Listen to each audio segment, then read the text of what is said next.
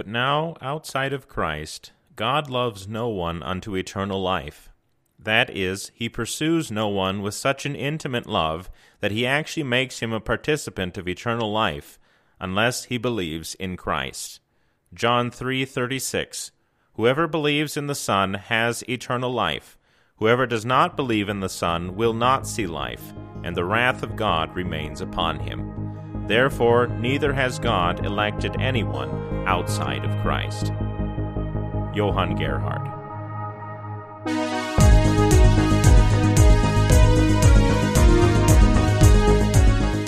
Welcome, everyone. This is A Word Fitly Spoken. I'm Willie Grills, here with Zelwyn Heidi. Joining us today, Adam Kuntz, to talk about the election controversy, or at least the beginnings of the election controversy in Lutheranism. Gentlemen, how are you? Doing well. How are you? I'm doing great. How is the weather in lovely Fort Wayne? And do you have any news to report to us? I have no news, and the weather is gray, so that's a shock to nobody. Zelwyn, it feels strangely warmed. Now, come on, it's kind of warm up here in North Dakota, so I'm enjoying the weather. But yeah, what's the thermometer say? Oh, I'm not even sure what it is today. I think right around freezing, so generally warm. Hey, that's where we are too. So it's kind of pleasant here today. I mean, taxes are always going up, but the weather's not too bad. What are you going to do, right? Well, gentlemen, we've summoned you all here to talk about this great topic. We've had some technical setbacks. Everything's really been working against us to get it in the can, but I think we're finally going to do it. We're going to talk about election, predestination, and the controversy surrounding it in American Lutheranism in particular, but we're going to take the long road, which is the word fitly way, the long and narrow road that leads to understanding. And so it's going to be a fun discussion. We'll see how far we get this episode, but first things first, why are we talking about this, and what are we talking about? We're talking about this because it is really the central theological controversy of something we have been talking about on the podcast, which is the forgotten era of the Missouri Synod. This overlaps pretty much entirely with that era, roughly from the end of the American Civil War to the beginning of the First World War.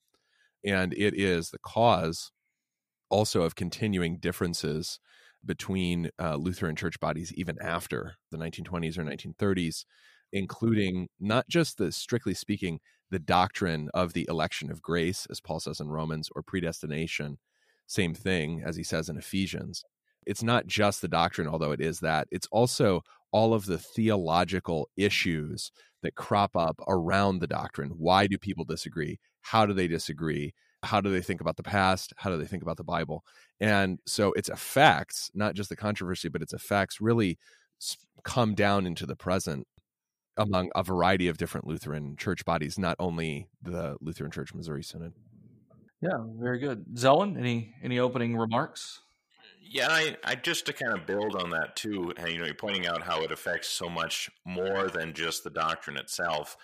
We're going to see also, just to put it in a little bit different words, a different way of dealing with authorities, for example. How do we approach the Orthodox, the kinds of things that they have said? Is that something that we need to, accept without even thinking about it? Or is it something that we need to, critically evaluate and then, process through it? So, yeah, that those questions of how we deal with the past is going to be one of the central issues of this controversy. But at the same time, we're also dealing with the doctrine itself, which is going to cause quite a stir. I mean, this is something that goes on for quite a while, right? I don't think we can underestimate just how important the doctrine of election is to the Protestant Reformation. It's really one of the hallmarks of Protestant Christianity. And I know that the P word makes some listeners nervous, but it's okay. That's historically what the movement's called. So it is stressing, the chief article of the Reformation, which is justification by faith, and its ancillary, which is justification by grace alone. And so if it is by grace, if it is the work of God, then the election question comes up into this. And so it should come as no surprise, given the theology that is recovered during the Reformation, that election really, at a certain point, comes front and center and becomes a sticking point as far as our opponents are concerned. Yeah. What would you, I mean, if just like 2-minute summary, what is election, Willie? Like, what are we talking about just biblically when we talk about election? We are talking about the election of grace, that God chooses, purposes to save some, and that all those who are ultimately ushered into the kingdom of heaven at the last day are God's chosen. So that is election in the safest definition I could think of. Yeah. The rub comes in with upon what basis are men elect? Right. So, or is it God seeing the decision they would make for him, the decision to believe in him, looking down through time and choosing them based upon the decision they made? Is God electing them based upon the number of works that they did? Or is God saving them through no merit of their own, but purely through his grace? Is that a reason why God would elect someone? And the Lutheran Church falls into that category. That it's going to get a little messy here as we start to look at the historical understanding there, but generally, when we refer to the election of grace, we are talking about God in his divine mercy electing to save some and accomplishing that. Yeah. Right. Yeah. Now, there are all kinds of things that become complicated here, and there are a million questions surrounding it, but you gave me 2 minutes, so. Right. Right. But I think that's a fair appraisal of the situation here, or of the, fair definition. From our perspective, the rub, every Christian agrees with election to one degree or another. It's the internals that we disagree on. Right. You can't read through the epistles and not find the doctrine of election. The question is, how do we interpret the word? What's the right understanding? And so that's at the heart of the election controversy, is it not? Yeah, and that is why whenever you see anyone discussing election or predestination, what you're getting is a very clear window, a very large, clear window into how he does theology, because it reveals so many ideas about how you draw doctrine from Scripture and how you relate to how people in the past talked about Scripture, and whether or not you have to, quote, harmonize the Scripture by some method. Can you just let things stand the way they apparently look? Or does it all have to fit together in a certain way? Those are questions both in the time of the Reformation and afterward, as we're going to talk about in this episode. But over the course of this series, as we're talking about election, mainly in American Lutheranism, you're going to see that time and time and time again. Yeah, and it's still cropping up down to this very day. And there's still a lot of misunderstanding. And for the reason that you mentioned, people become uncomfortable with certain conclusions, and so they kind of try to hedge around it a bit, right, or to soften sometimes what the word says about certain things. It's also something that you just don't hear a lot about generally if you're, sitting in a pew on a Sunday morning. Well, says the guy who didn't cut his teeth in a Presbyterian church, Shiite Presbyterian church, But right, you're right, and from Lutheran pulpits, it's not mentioned. No, Lutheran pulpits, and I mean, besides the 6 people in the OPC, since your family has left, it's not, it's not. There just aren't that many. There aren't that many, people. Well, many called, few chosen. Yeah, right. I distinctly remember I went to a circuit meeting when I was in seminary, of an unnamed circuit, and there was a pastor who was close to retirement. And we were studying Article 11 of the Formula of Concord on election. And he indicated great unfamiliarity with the idea. He wasn't maybe the biggest reader in the world. Well, and if he had ever encountered these why read a book that you're going to make a vow to teach according to? Yeah, right. It's just like the Apple agreement or whatever. Just click here. I've read the terms and conditions. Right. But that's not an uncommon thing with regard to this doctrine. Right. Or you'll hear a definition of it that is just so far beyond what we're talking about. Like, Right. well, all are elect. Right. Well, Right. so now we're universalists. I mean, this Right. is Something definitely sub-biblical. yeah, exactly. As most platitudes tend to be. Yeah.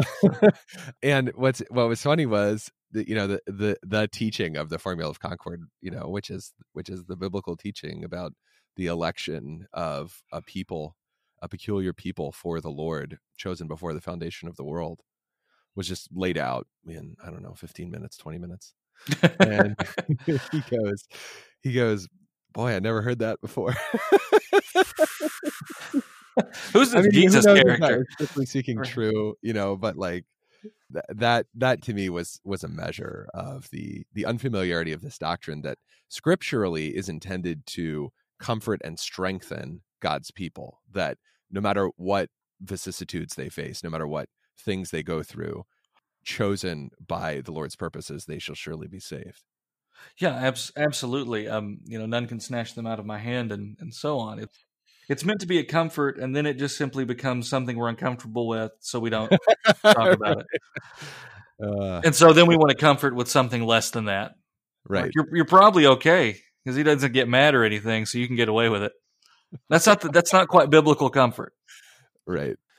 Yeah, I know when I've encountered trying to teach the doctrine of election, people do get uncomfortable with it because they think it leads to certain kinds of conclusions that they don't think are worthy of God.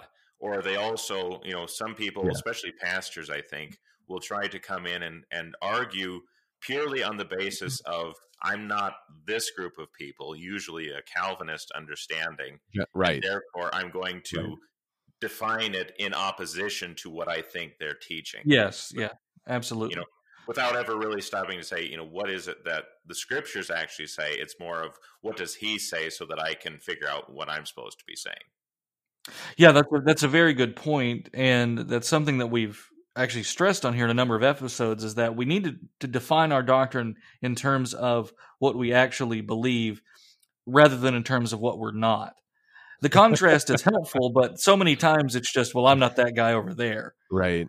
And so, okay, well, what are you then? So you become a negative man. You're just sort of the inverse of whatever is around. And that probably explains why sometimes in some of our apologetic circles, we just come across as contrarians to where no matter what is said, we're just going to say the opposite,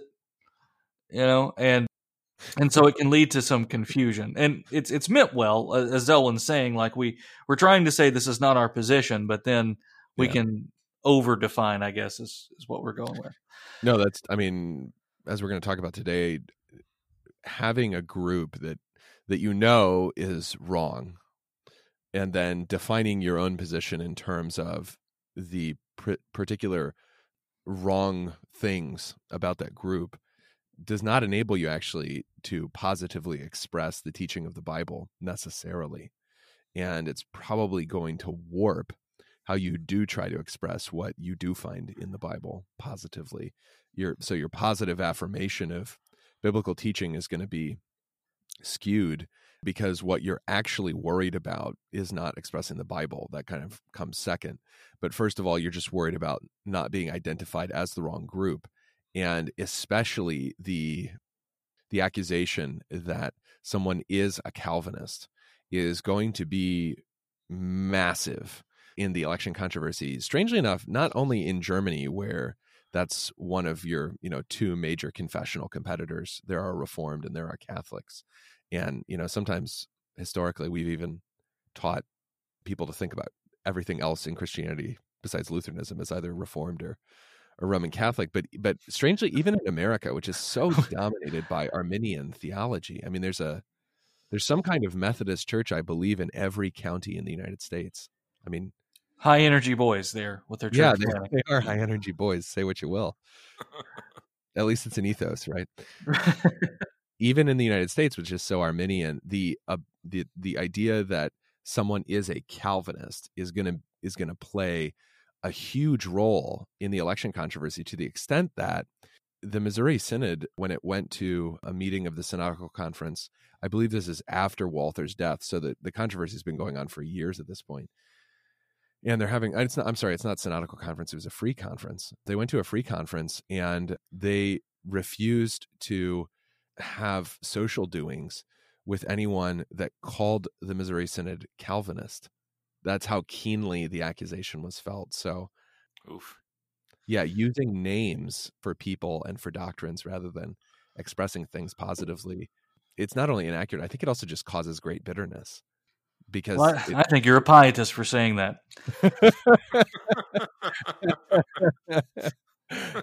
I feel that keenly, and I'm experiencing great bitterness now. So. but yeah, you're absolutely right. It becomes this great insult to call someone a Calvinist or a Reformed, and then of course it almost has no power anymore. So not only because nobody cares about theology, but because it's been used as an insult so much that it just doesn't mean anything. Insert a pain meme here. Is that what we're saying? Right. Do you think this has power over me? There you go. And so as we go through this, we will define our terms rather narrowly, Right. because we need to. It's like you mentioned the Reformed thing. Like, we use that word way too broadly, and it's a usage, frankly, that's only unique to like American Lutherans. To call Right. everything that's not Lutheran but not Catholic, to call it Reformed is just Right. it would be like a trad cat being like, all you Proddies are the same. Right. Well, as the Protestants say, well, what does that mean? Right. So it is what it is. And Right. In the spirit of Cam McKenzie, we will narrowly define our historical terms for the sake of education's sake, and it's just the Christian thing to do. So we will move on now into we've only got a few minutes in the segment, but let's begin to talk about where we should go in the Bible to begin the discussion on election. You're going to start with the two sedes doctrinae that are most obvious. So the terms election of grace, that one comes from Romans, and predestination comes from Ephesians. So you're going to look, just taking it by sections, which I think is most helpful for understanding what Paul's talking about. Romans 9 through 11 is talking about the election of a peculiar people, especially to articulate there that God has chosen for himself a people who trust in him, not a people who have a certain genealogy. Specifically, he has not chosen people because they are ethnically Jewish, but he has chosen a people from before the foundation of the world who will trust in him. Predestination in Ephesians 1 is a discussion about the church and its relationship to the head of the body, Christ, its bridegroom. There are lots of other places. I mean, the idea of God choosing a people for himself is, of course, all over the Old Testament. You also have Jesus talking in Matthew 25 about the sheep being chosen from before the foundation of the world, a salvation prepared for them from before the foundation of the world. Yeah. I mean, you could argue John 6 speaks to this as well. Yeah, John 6. And then the other place that the confessions go extremely frequently, and it's very beautiful because it comes up every year in the Easter season, is John 10. And you quoted that earlier, Willie. The idea that the Good Shepherd passage is a passage about the assurance that no matter what occurs, what happens in our lives, no matter what we suffer, no one will snatch them out of my hand, Christ says concerning his people. And that really shows you, I think John 10 brings home really well, that the election of a people is a doctrine of enormous comfort. You also get this expressed, this is not the Bible, but how firm a foundation. That's part of why I love that hymn so much. It's not even, Lutheran. That's fine. Right. Well, I mean, we like it here at A Word Fitly Spoken. Right. Yeah, we're fine with it, because even when gray hairs shall the temples adorn, like lambs they will still in my bosom be born. That is John 10. No matter what happens, the Good Shepherd is carrying us. He's taking us. He is leading us to our heavenly home. That's the purpose of the doctrine. It's also important to point out, that doctrines have their own biblically mandated uses. That election is not brought up by Paul or John or anyone else in order for people to sort of just wonder and make stuff up and figure out, well, what do I really think about this? It's always expressed for the purpose of assuring God's people that they have been chosen in Christ from before the foundation of the world, and so their salvation is utterly secure. Yeah, absolutely. And with regard to something like if you're interested in this or haven't really dipped your toes in it, if you even started with something like Romans 9 to 11 and just looked up the biblical allusions that Paul uses, right, you would be in really good shape as far as this is concerned. And I think you made a great point there, though, Adam, because I think very often when we approach the subject of election, and I think the reason why people get so uncomfortable with it is because they are trying to take it out of those biblical bounds, right, trying to make it a question of, well, this is how I'm going to know who is going to be saved in particular, and who that means, especially in terms of, and it often becomes personal, like my own family or something like that. Yeah, but that's right. really not the point of why God talks about this. Right. It's like you say, it's meant to show us that nothing can take us away from Jesus, that we are secure in Him. Right. Yeah. And it's not meant to be just some theological exercise to say, how do we peer deep into this? This is a difficult doctrine. Let's wrestle with it. It's given, or it's revealed to us for this specific purpose. So very good stuff. Well, we've got more on election and predestination coming right after this.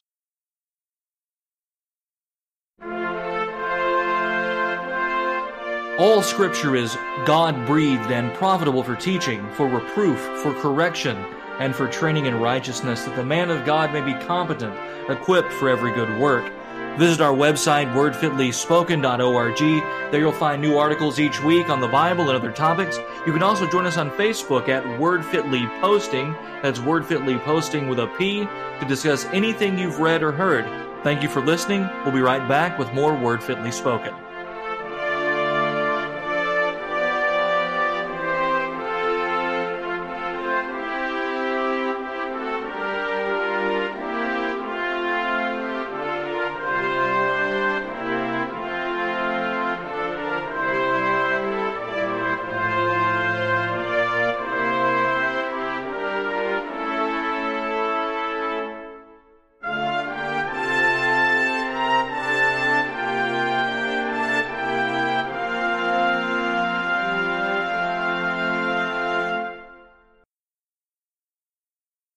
Welcome back, everyone. This is A Word Fitly Spoken. Willie Grills, Zelwyn Heidi, and Adam Kuntz talking about the election controversy. Well, we had a fun first segment, kind of nailing down our terms and talking about just what election is. And now we're going to move into the historical section. Now, the election controversy is something that happens among American Lutherans in the 19th century predominantly. That's what we're wanting to talk about. But we told you we were going to give you the full picture, so we're going to go back to the beginning and start with Luther. How does Luther factor into this equation? He factors in as a guy who wrote a ton of stuff, and in reflecting on what he thought personally was actually worthwhile and should be preserved after his death, he listed only the 1525, The Bondage of the Will, his reply to Erasmus's diatribe on the will, and his small and large catechisms. He said the rest of it could kind of go by the wayside. I want to keep Bondage of the Will and the small and large catechisms. And what's weird about that is that the small and large catechisms obviously get picked up into the 1580 Book of Concord and used in Lutheranism thereafter. The Bondage of the Will really does not. And this is a point that is made, I think, really well in a book we'll throw in the notes by Robert Kolb about Luther and the people who came after him talking about election, is that in even the most adoring biographies of Luther, sometimes the bondage of the will, as much as Luther thought of it, is mentioned. It's only mentioned. They don't even say this is what he said. And in many biographies, it's not even mentioned. So it has this weird life where it matters a lot for Luther's theological method. It's where he asserts very, very clearly the clarity of Scripture, but it sort of gets dropped, including some of his assertions. It's going to be referred to as clarification in the Formula of Concord, but it largely gets dropped. And the guy who becomes really formative for how Lutheran theology is going to articulate itself systematically is Melanchthon, who has a different understanding, at least by the end of his life, on the bondage of the will. So it's really complex. And the reason to start with Luther is to see that this has been complex and contested from the beginning. So the fact that it became controversial in American Lutheranism is not really surprising at all. Yeah, isn't that just typical, though, of Luther says, keep the bondage of the will, keep the catechisms, get rid of everything else. And what do? We keep everything else and forget about the bondage of the will. So, Right. And write myriads of essays about on the Jews. And yeah, this is like what we're presenting is like the Rodney Dangerfield theory of Luther, which is that, exactly. Luther gets adulation and statues and lots of other things that he probably would feel uncomfortable with. But like the major book that he says, read this. This was good. We're like, nah, not so much. Exactly. Right. And it's not a hard read. I mean, the concepts may be, but as far as getting through it, not to be confused with Jonathan Edwards' Freedom of the Will, which is not at all. Like, agrees in some points, but much harder to slog through. Right. And there are several good editions of the Bondage of the Will, if anybody wants to check them out. And there's probably some public domain ones floating around out there that somebody could read. How would we summarize the bondage of the will? I mean, how would we, if we want to boil it down for this purpose of this podcast? As you mean the book or the concept of the bound will? Kind of both, because we're talking about Luther in particular here, but we need to kind of define our terms again and say, what do we mean by a bound will? And how does Luther articulate that? And what is it that, I don't know, makes people uncomfortable about what he's saying? Because obviously we go a different direction from here. So maybe just try to clarify our position a little bit here. Well, the bound will is the issue behind the idea that the will is somehow bound and does not have free choice. The issue behind that is the question of divine necessity, how and why events occur. And this is where people begin to feel very awkward, both about the question itself, how and why do the things that occur, and also Luther's very uncompromising articulation that things occur by divine necessity. Now, this will be separated out when we get to the formula between the notion of foreknowledge and predestination, and so we'll explain that distinction. But the basic idea of divine necessity is what makes people so uncomfortable with the bondage of the will, and it made Erasmus extremely uncomfortable. He responded to it, but it made him uncomfortable because it seemed to make exhortations to virtue sort of pointless in Erasmus' reading. And what you have, and this is, it's just at the time of the Reformation when Luther is kind of the last of the medieval theologians, and in a way the first of the modern theologians. And I don't mean that in any negative or positive way. But what we have is, with Luther, you have a resurgence of Augustinianism, of Augustine's theology coming back. You could argue that there is some Thomism as well present, or at least a Thomistic influence. And with Erasmus, then, you have humanism coming around, not the secular humanism that we hear about on Fox News all the time, but true humanism. People who don't want Christmas trees. Yeah, right. Red Starbucks cups. And so there's a clash of philosophies happening here too. Approaches to the scripture, understandings about God and the nature of man. And so there are several underlying things happening at the same time. So although Erasmus and Luther are both Christian, their conception of the world is entirely different. And it's really as if they are from two different worlds in a way. No, that's a great way to say it, because it's also helpful to see that this term that comes into existence many centuries later, worldview, and when we talk about a Christian worldview, that is really dependent on a lot of other things besides simply information about the Bible or Christian history. Because if you read Bondage of the Will backwards, it's in some ways easier if you're starting, because Luther only makes his positive articulation of how the will is bound and then how the will is freed purely through the gracious intervention of Jesus Christ. freed for slavery to Christ, in fact, and Yeah. therefore still bound. He does that at the end of the work. Most of the work is his response to Erasmus's diatribe. And the rhetoric is amazing. It's entertaining. It's sometimes hilarious, such as when he describes, Erasmus has a really high estimation of humanity and thinks that human beings and human virtue and human accomplishment should be really impressive, right? Well, the eternal Anglo, Yeah. And Luther uses an impolite term for, human excrement, and says basically what you're serving up when you talk about the free will is excrement in silver dishes. So it's a what a really rose. nice presentation, but that's all you got. so so the banter is hot and heavy. What Erasmus says, his concerns are a little bit valid, as far as, is there any reason for then a Christian to strive for virtue? And or to do good works, if this is the case. Right. And I think he's a little bit prophetic in that some people will take chunks of Luther's theology and then live their life in the way that Erasmus feared they would. If you take Luther and the bondage of the will and put it inside of Luther's other sermons and writings, he does not become a libertine. He does not see his doctrine as leading to that.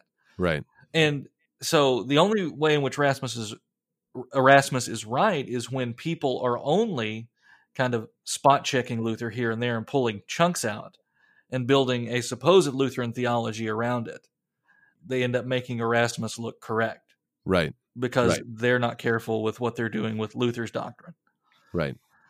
And therein is the rub. And Erasmus is right and Luther is right that what we believe has actual consequences. And it actually informs the way in which we go about our Christian lives. Not even our Christian lives. Everybody believes something and orders their life around that. Right. And so, does Luther's doctrine then turn men into, or does divine necessity rather turn men into robots? To what degree are we free? And Luther will at least make room for some small amount of freedom. You can choose what pair of shoes you put on, that kind of thing. Yeah. Yeah. And the formula is going to do the same thing. But in spiritual matters, you are not free. You're either bound to Satan or bound to Christ. Right. And there is the best way to keep ourselves on the rails here, because we can take this up a level, talk about divine providence and the way in which God orders whatsoever comes to pass. And then we're peering into questions that we're not supposed to ask. That the Bible does affirm that the Lord is moving and ordaining things. And yet it also affirms man's responsibility, right, and man's, wicked choices time and time again. Right. So, but we're back to what you spoke about in segment 1, where there are tensions here. And I won't say apparent contradictions or something like that, but there are tensions within the Scripture, because the Scripture affirms both God being sovereign and man being responsible. Yeah. I don't think you can escape either of those. Yeah.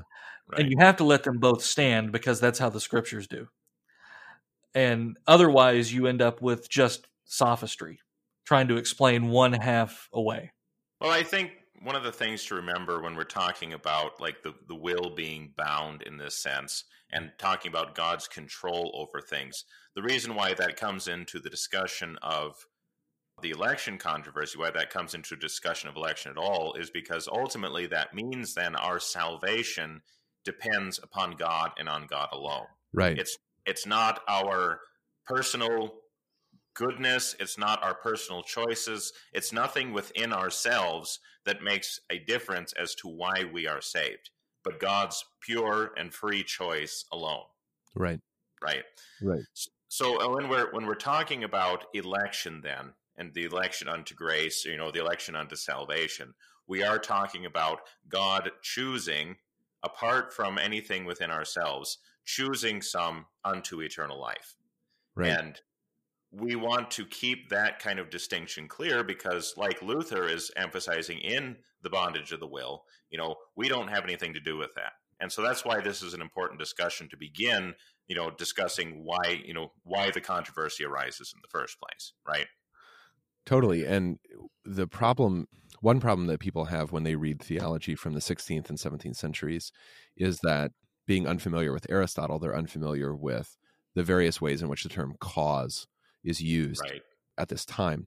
But even if you understand that an instrumental cause is just sort of a means, when that term is going to be used both within Melanchthon's writings and then later on in the period of Lutheran Orthodoxy, as soon as you begin to talk about man's will, or alternatively, strictly speaking, in terms of election, faith as some kind of cause of election, you have now reintroduced something in order to explain a question that you had, which is, why are some saved and not others?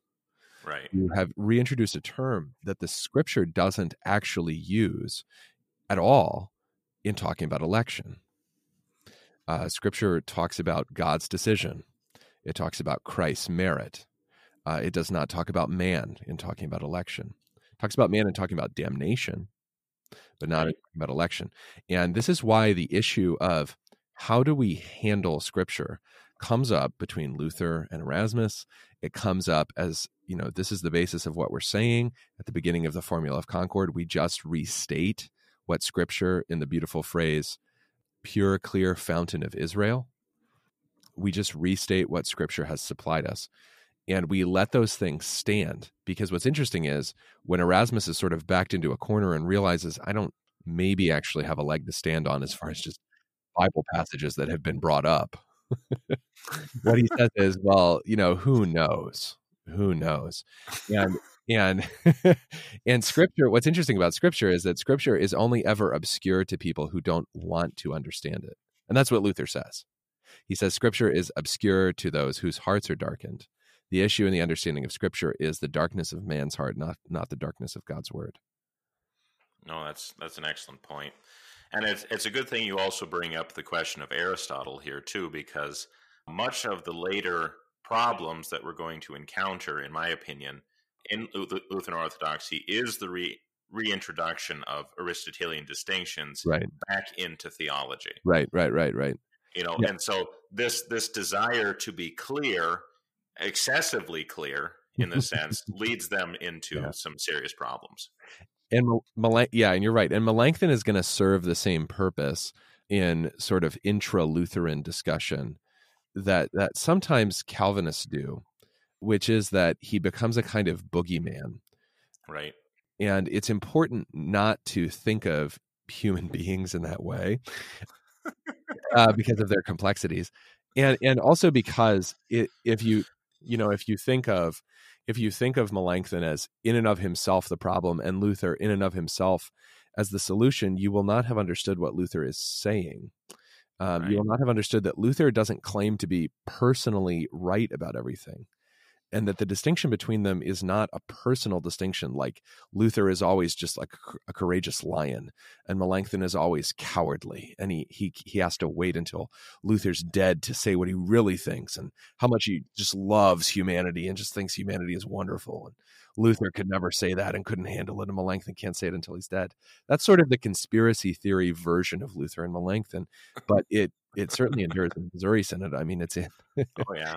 Yeah, it's in Dalbenti, the historical introduction to the Book of Concord. It's in Richard Kemmer's The Melanchthonian Blight. The issue, however, is not personality in every sense. I mean, sometimes wouldn't you rather be clear and articulate and charitable instead of just boorish? Like Luther is not in and of himself sinless. The issue is that methodologically, Luther realizes that I'm not allowed to say more or less than Scripture says. Whereas Melanchthon will sometimes let his curiosity push him into saying things that are not, strictly speaking, scriptural, and eventually either are error or lead someone else easily into error. And I think also, just to kind of put, a more human spin on Melanchthon as well, he's not just a human-loving robot, as it were. Ironically, yeah. Melanchthon is also getting into a time period in which Luther didn't have to deal with to the same degree, where Lutheranism is starting to have to fight for its life against competing confessions. And even to the point of where, there's always this looming threat that the imperial authorities are going to come in and just wipe everything out. And so there's always this need within Lutheran Orthodoxy, starting in Melanchthon, to be absolutely clear about what you're saying, because then you're able to say against your opponents, this is what we actually believe. Because you can't just be wishy-washy, muddled about this. You need to have a certain clarity just in order to survive. Right. So I think that's important to keep in mind as well. And although it is not a legal challenger in Melanchthon's lifetime in terms of imperial legislation, it is definitely a theological challenger to Melanchthon, and that is what will come to be called Reformed Protestantism, or more strictly Calvinism. Right. And their articulation of the bondage of the will is Melanchthon perceives as off. Right. And so it's going to be important not only for Melanchthon, but much more so, as we'll talk about in the next segment, for Lutheran Orthodoxy, that we are able to distinguish how we articulate the election of grace or predestination differently from Calvinists, who have a different Christology, who have a lot of differences. So do we differ from them, and how do we differ from them on the election of grace? And this is just not something that in 1525 Luther has to care about. Right, and that's the trouble. We always want to read later definitions and later understandings back into the text, and it's really hard not to do that. Right. And so it's something we have to constantly keep in mind as we're reading. Theodore Beza doesn't exist yet. Let's just, he's coming, but he's not there yet. Luther's not talking to him. He was summoned by a demon only later. According to God's sovereign decree. Right. Right. Well, hey, we're at time. We'll be right back with more Word Fitly Spoken.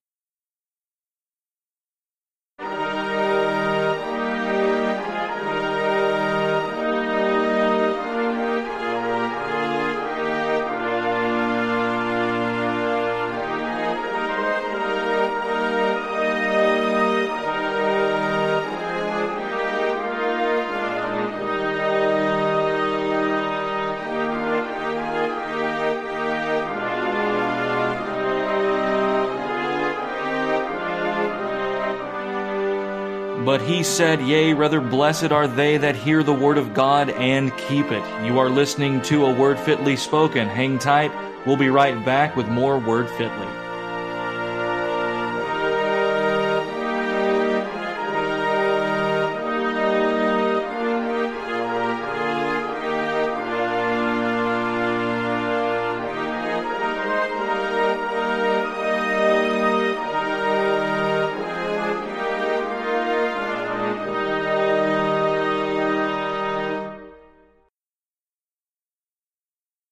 Welcome back. You're listening to Word Fitly. Willie Grills, Zoe and Heidi, and Adam Kuntz talking about election, Luther, and all kinds of fun stuff. So, we've talked about Luther and Erasmus, which is the first real struggle in this debate. And now we're moving on into another age of Lutheranism. The doctrine of election will be enshrined in the formula of Concord.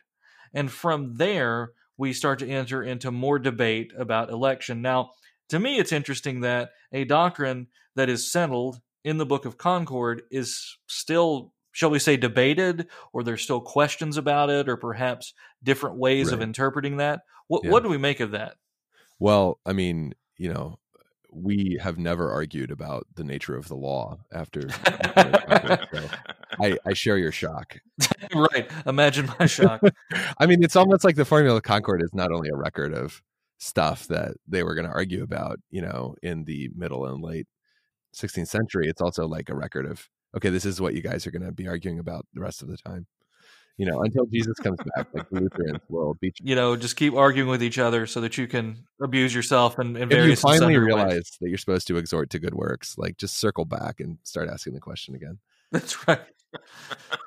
Yeah, no, that's totally right. And it's even, I mean, ironically, based on what we said about the actual non-use of the bondage of the will, relatively speaking, which Kolb says, hey, people cared about this at the time, but it wasn't extensively reprinted in Luther's own lifetime until, the collected works that begin to come out. It's really only in the 19th century that the bondage of will gets picked back up as a big thing, partly also just for philosophical reasons, not strictly speaking theology. But the formula references the bondage of the will. It says, look, if you want to understand this position more that we're trying to articulate, which we ourselves have articulated on this episode, if you want to understand this better, go read the bondage of the will. But that's not quite where things go, partly because the historical pressures just change so drastically, as we talked about, and the big problem that Lutheranism faces as a confession is both sort of political and legal, as Elwin is articulating, and simultaneously theological, especially with Reformed Protestantism. And so the questions change, but it is notable that pretty much everyone we're going to talk about in this segment believed himself to have a quia subscription also to Article 11 of the Formula of Concord. So then, Zelwyn, we're going to move from the Formula of Concord then into the age of Lutheran Orthodoxy, where things get a little complicated, wouldn't you say? Yeah, that's putting it simply. Because when we're dealing with the age of Lutheran Orthodoxy, I mean, we've talked about that before on the podcast. Basically, the period following the Formula of Concord from about 1580 through most of what we would call the 17th century, maybe even down as late as the mid-18th, down to 1750, I think is the absolute latest. But this is the period of the great dogmaticians. This is the period of a Protestant, I guess you could call it scholasticism, because they're using similar methods as the medieval scholastics did. Basically, again, this desire to articulate and to clarify their position in lots of different ways.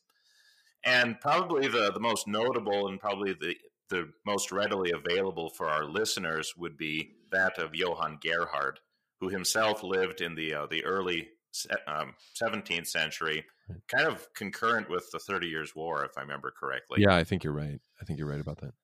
And his Lotzi, or as it's been translated, his Commonplaces, is one of the kind of premier works to go to for any kind of questions. I mean, the thing's like, what, 20 volumes long or something like that? Yeah, I don't even know. I mean, it's enormous. It's enormous, and it is blindingly clear. It is. But it's also full of these Aristotelian distinctions, causes and all that. So it can be a little dense for someone who's not totally on board with, understanding all those terms. But it is very clear about what it is he's trying to say. You must read Aristotle's prior and posterior analytics before you do Gerhard. Otherwise, you're just going to be like completely lost. What's this guy even doing? Yeah. Right. Yeah. I mean, the importance of Aristotle for 17th century European intellectual life cannot be overstated. Everyone is using him. His methodology is everywhere. So this is a massive difference between Gerhard and Luther. Right. Luther, who is, as is his custom, openly abusive of Aristotle, more or less from the beginning. This is a guy who basically starts out his sort of, not his public career as a teacher of the church, but his publishing and disputational career with a disputation against scholastic theology. That's Luther. Right. I don't have all the answers as to how and why this came back in such a big way, but certainly by Gerhard's time, Aristotle is everywhere. And that is, I think, going to matter a lot for how he articulates election. Oh, very much so. Because the way that he's ultimately going to articulate it, the famous intuitu fidei, which we'll get to in just a second here, is very much dependent on these Aristotelian distinctions and understanding a very logical kind of order which kind of undergirds it. So right. Gerhard is struggling as hard as he can to clarify this position of faith in regards to election, again, so that he's able to distinguish himself from what he perceives as a wrong position. Well, what is this is where, we don't believe in white magic on this podcast. We don't, but this is where we summon former or present Calvinists. What is the Calvinistic monster of which Gerhard and others are so concerned to be distinguished from? What would a Calvinist say on election that is so different from Lutheranism? Let's be clear about that. that God decreed certain ones would be sent to hell.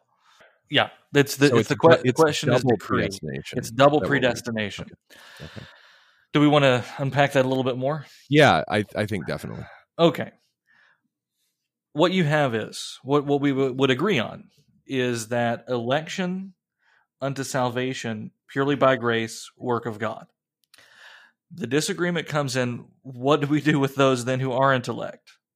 Yeah. And so it's a question of, does God decree that they are reprobate, that they are consigned to perdition?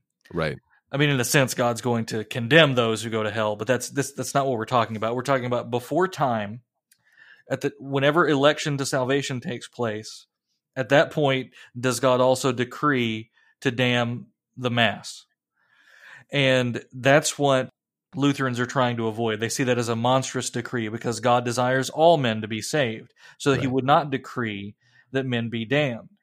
And so you're still left with this problem that God still elects some and passes over others. And so what's the difference? And I think for a lot of people on the outside looking in, they're going to not see a difference at all here because you still have that. Even in our scheme, you have, even in the Lutheran understanding, you still have God not saving some. Calvinists would agree that God, in a sense, would desire all to be saved, and yet they're not going to be, right? And they have a whole other, they have more doctrines that kind of spring from this. But it's the question of, does God merely pass over, or has he decreed that he will pass over? Has he decreed that this will be so? Yeah, decreed reprobation. And that's the difference. It's does he decree it or not? And that sounds like we're splitting hairs here, but it is a pretty big distinction once you look at it. Totally. And it's also important to say that Calvinists were not the first people in church history to profess a decree of reprobation, to profess double predestination. I mean, as far as I know, this is Augustine. This is also Thomas Aquinas. Yeah, people will try to say Augustine doesn't do it, and you kind of got to, you just read it, and it's right there. I think you just kind of roll your eyes when you're like, well, again, it goes back to, you don't have the magic key. You would understand if you did. It certainly seems to, at least, it's not as fully orbed as you'll get in later Calvinism. Right. And we're talking about post-Calvin. Remember, the 5 points of Calvinism are post-John Calvin, but it certainly seems to be there, and certainly in Thomas Aquinas. But Aquinas writes so much that you could pretty much find whatever you want in there. It's this question of the divine decree, and then you come into this other question of, okay, what is God looking at when he elects? Does he see men who have fallen into sin, and in his grace, does he choose to save some? Or, without even looking at the fall of man into sin, does he decide to save some and not others?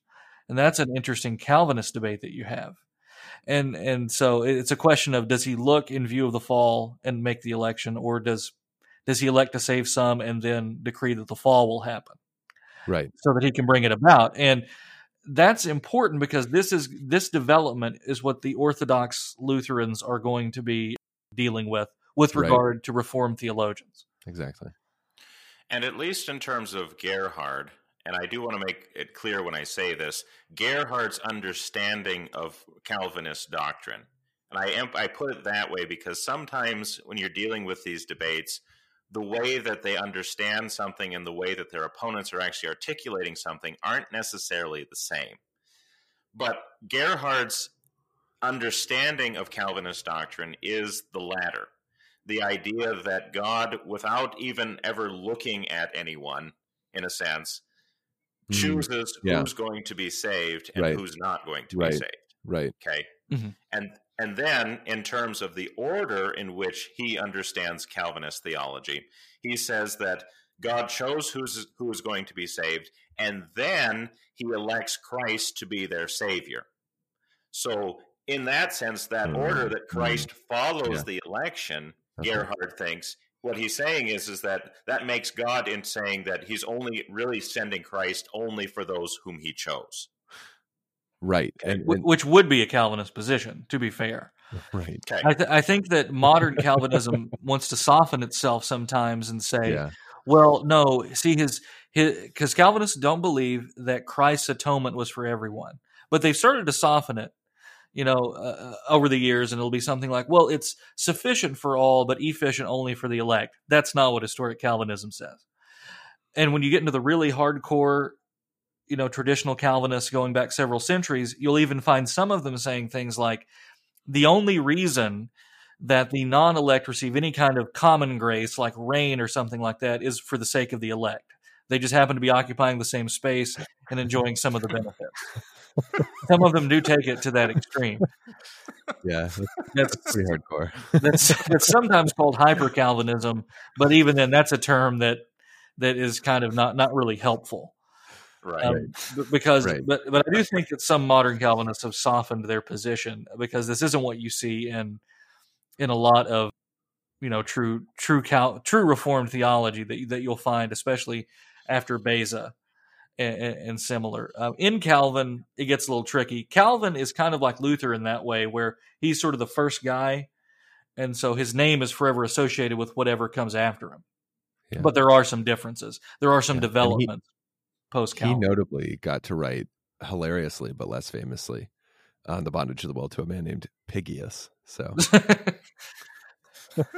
that one needs to make a comeback. That's right. At least somebody's username on a theological message board. Well, don't give them any ideas. Yeah. There'll be another sock account for some angry Lutheran somewhere. Pigius was wrong. So, but to maybe to kind of take it the next step here, just so we can get through all of it here. Gerhard then, basically the way he begins his argument is he says, no, that's not the right order. God first elected Christ to be our Savior, and then following that, he then chooses the elect. Okay, so his point is, and this might sound like splitting hairs to us, but his point is as long as Christ is the cause of the election, as long as Christ is the first step in God's order of decrees, then he sees that as being a much more biblical kind of presentation. Yeah. That Jesus is the reason why we are elected. Jesus is the reason why we are saved, and it's not because we are chosen and then Jesus is sent to us, which is two very different things, right? So what did he mean that we are elected in view of faith in tui tu fide? What did he mean by that in this order? Well, in this order, after that step where he says, okay, now he's choosing the elect, God's decreeing the elect. Gerhard makes the argument that faith then becomes a consideration, and he always stresses that it's a consideration. He never says that it's an actual straightforward cause. Yeah. That God looks forward into the future, and he sees those who believe in him and who persist in that belief until death. That's a really key qualification, like the last part that you just said. Persist it is. Death, because it explains what the issue is. Yeah. Yeah, I mean, like, so when we're talking about election and the bondage of the will, we're also talking about something that in American theology generally, it appears in a lot of places, gets colloquialized as once saved, always saved. Right. And then with Gerhard too in this, that persistence, and the reason that's such a problem for us is because then, it's possible, at least in Gerhard's presentation of it, to have faith but not be elect. Okay? Because you fall out of faith at some point. Okay? Yeah. So and he's trying very, very hard to avoid conclusions that I think are going to crop up, which is why this is going to become a controversy in the 19th century. Yeah. He keeps saying things like faith is not the reason why we are elect. Faith is right. All these different things. But then because he puts it in that persistence of faith, that in view of what is going to happen, and God, even if God is the one who gives it, I mean, he says that too, that faith is not our work, it's not our production, it's not like we believed and God said, okay, you believe, so I'm going to pick you. That would be a cause of election. Right. But even if God gave it to you, he's still saying that it's only those who persist in that faith that will ultimately be saved. Yeah. Which is, and ultimately be the elect, which is, frankly speaking, the problem. Right? And I mean, to be clear, like, Gerhard doesn't start. He's not the first person to use the phrase "in view of faith," nor will he at all be the last person. But he's most accessible probably to the listeners because he's most translated to English, and you can get a taste for how this is, why this comes up, how it's said, and then why it becomes such a problem. Now, the issue, especially for the Missouri Synod, is that not only do we not want to be called Calvinists, but the Missouri Synod is also really, I think, pretty much uniquely devoted to the period of Lutheran Orthodoxy among all American Lutheran groups. Sure. Uniquely. We use a dogmatic textbook prior to Pieper, so for a very long time, called the Beyer-Walther Compendium, which is Walther's just sort of edited version of a Lutheran scholastic textbook in dogmatics. We require people to know enough Latin to take the dogmatics courses. We are so into Lutheran orthodoxy, almost uniquely, as a set of discourses that we're familiar with. We know these guys. We actually read them.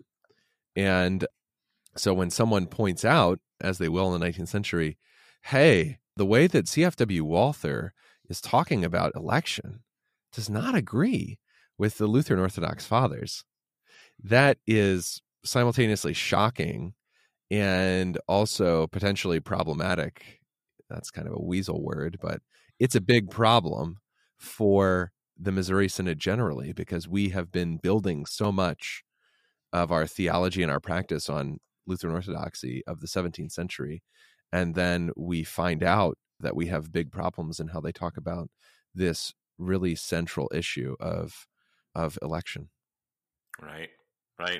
And maybe just as a way of kind of clarifying that even just a little bit more with Gerhard in particular, everything you said is right on target. But what kind of complicates this even more is that Gerhard ties election and justification, as he presents it, so closely together. Yeah. And because he says Right. Justification comes by faith, Yeah. therefore, Yep. we only believe by faith. Therefore, we are only elect by faith. Yep. So it's this natural. It's a very tight kind of logical system. Yeah. I will give him that. He thought this stuff through. Yeah, he did. And that issue of how the article on election and the article on justification are related to each other, and whether they have to work in the exact same way, is going to be one of the central issues that's going to be different between how the Missouri Synod articulates election and how its opponents are going to talk about it. Yeah. Well, guys, we're coming up on the end of the episode. Any final notes before we conclude part one? There's so much that a person could read on this. We'll put some of it in the show notes. One thing to pick up if you're very interested in this is a new volume in the Walther's Work series from CPH, just called Predestination. And that has stuff that has never existed in English before, including an essay called A Dogmatic History, where Walther talks about and assesses this massive array of different Lutheran Orthodox fathers, including Gerhard, and how he thinks things came about and why they said it the way they said it, and especially how they were wrong. Very good. Zelwyn? I would always encourage our listeners to pick up Gerhard and to try to slog through him, understanding that there are going to be things that, because we're not familiar with Aristotle, that are going to be a little bit harder to understand. But he does express himself very clearly, regardless, in some places, that it's very difficult not to see his point in the way that he's presenting many of these things. So, the translated volumes from Concordia Publishing House of Gerhard, on creation and predestination, especially the first on that section, chapters 9 and 10, are really quite important for this discussion. So, good stuff. Gentlemen, thank you very much. Hey, thank you. This has been A Word Fitly Spoken. If you like what you heard and want to know more, check us out, wordfitlyspoken.org, facebook.com/wordfitly, or Twitter @wordfitly. I'm Willie Grills, here with Zelwyn Heidi and Adam Kuntz. God love you, and God bless.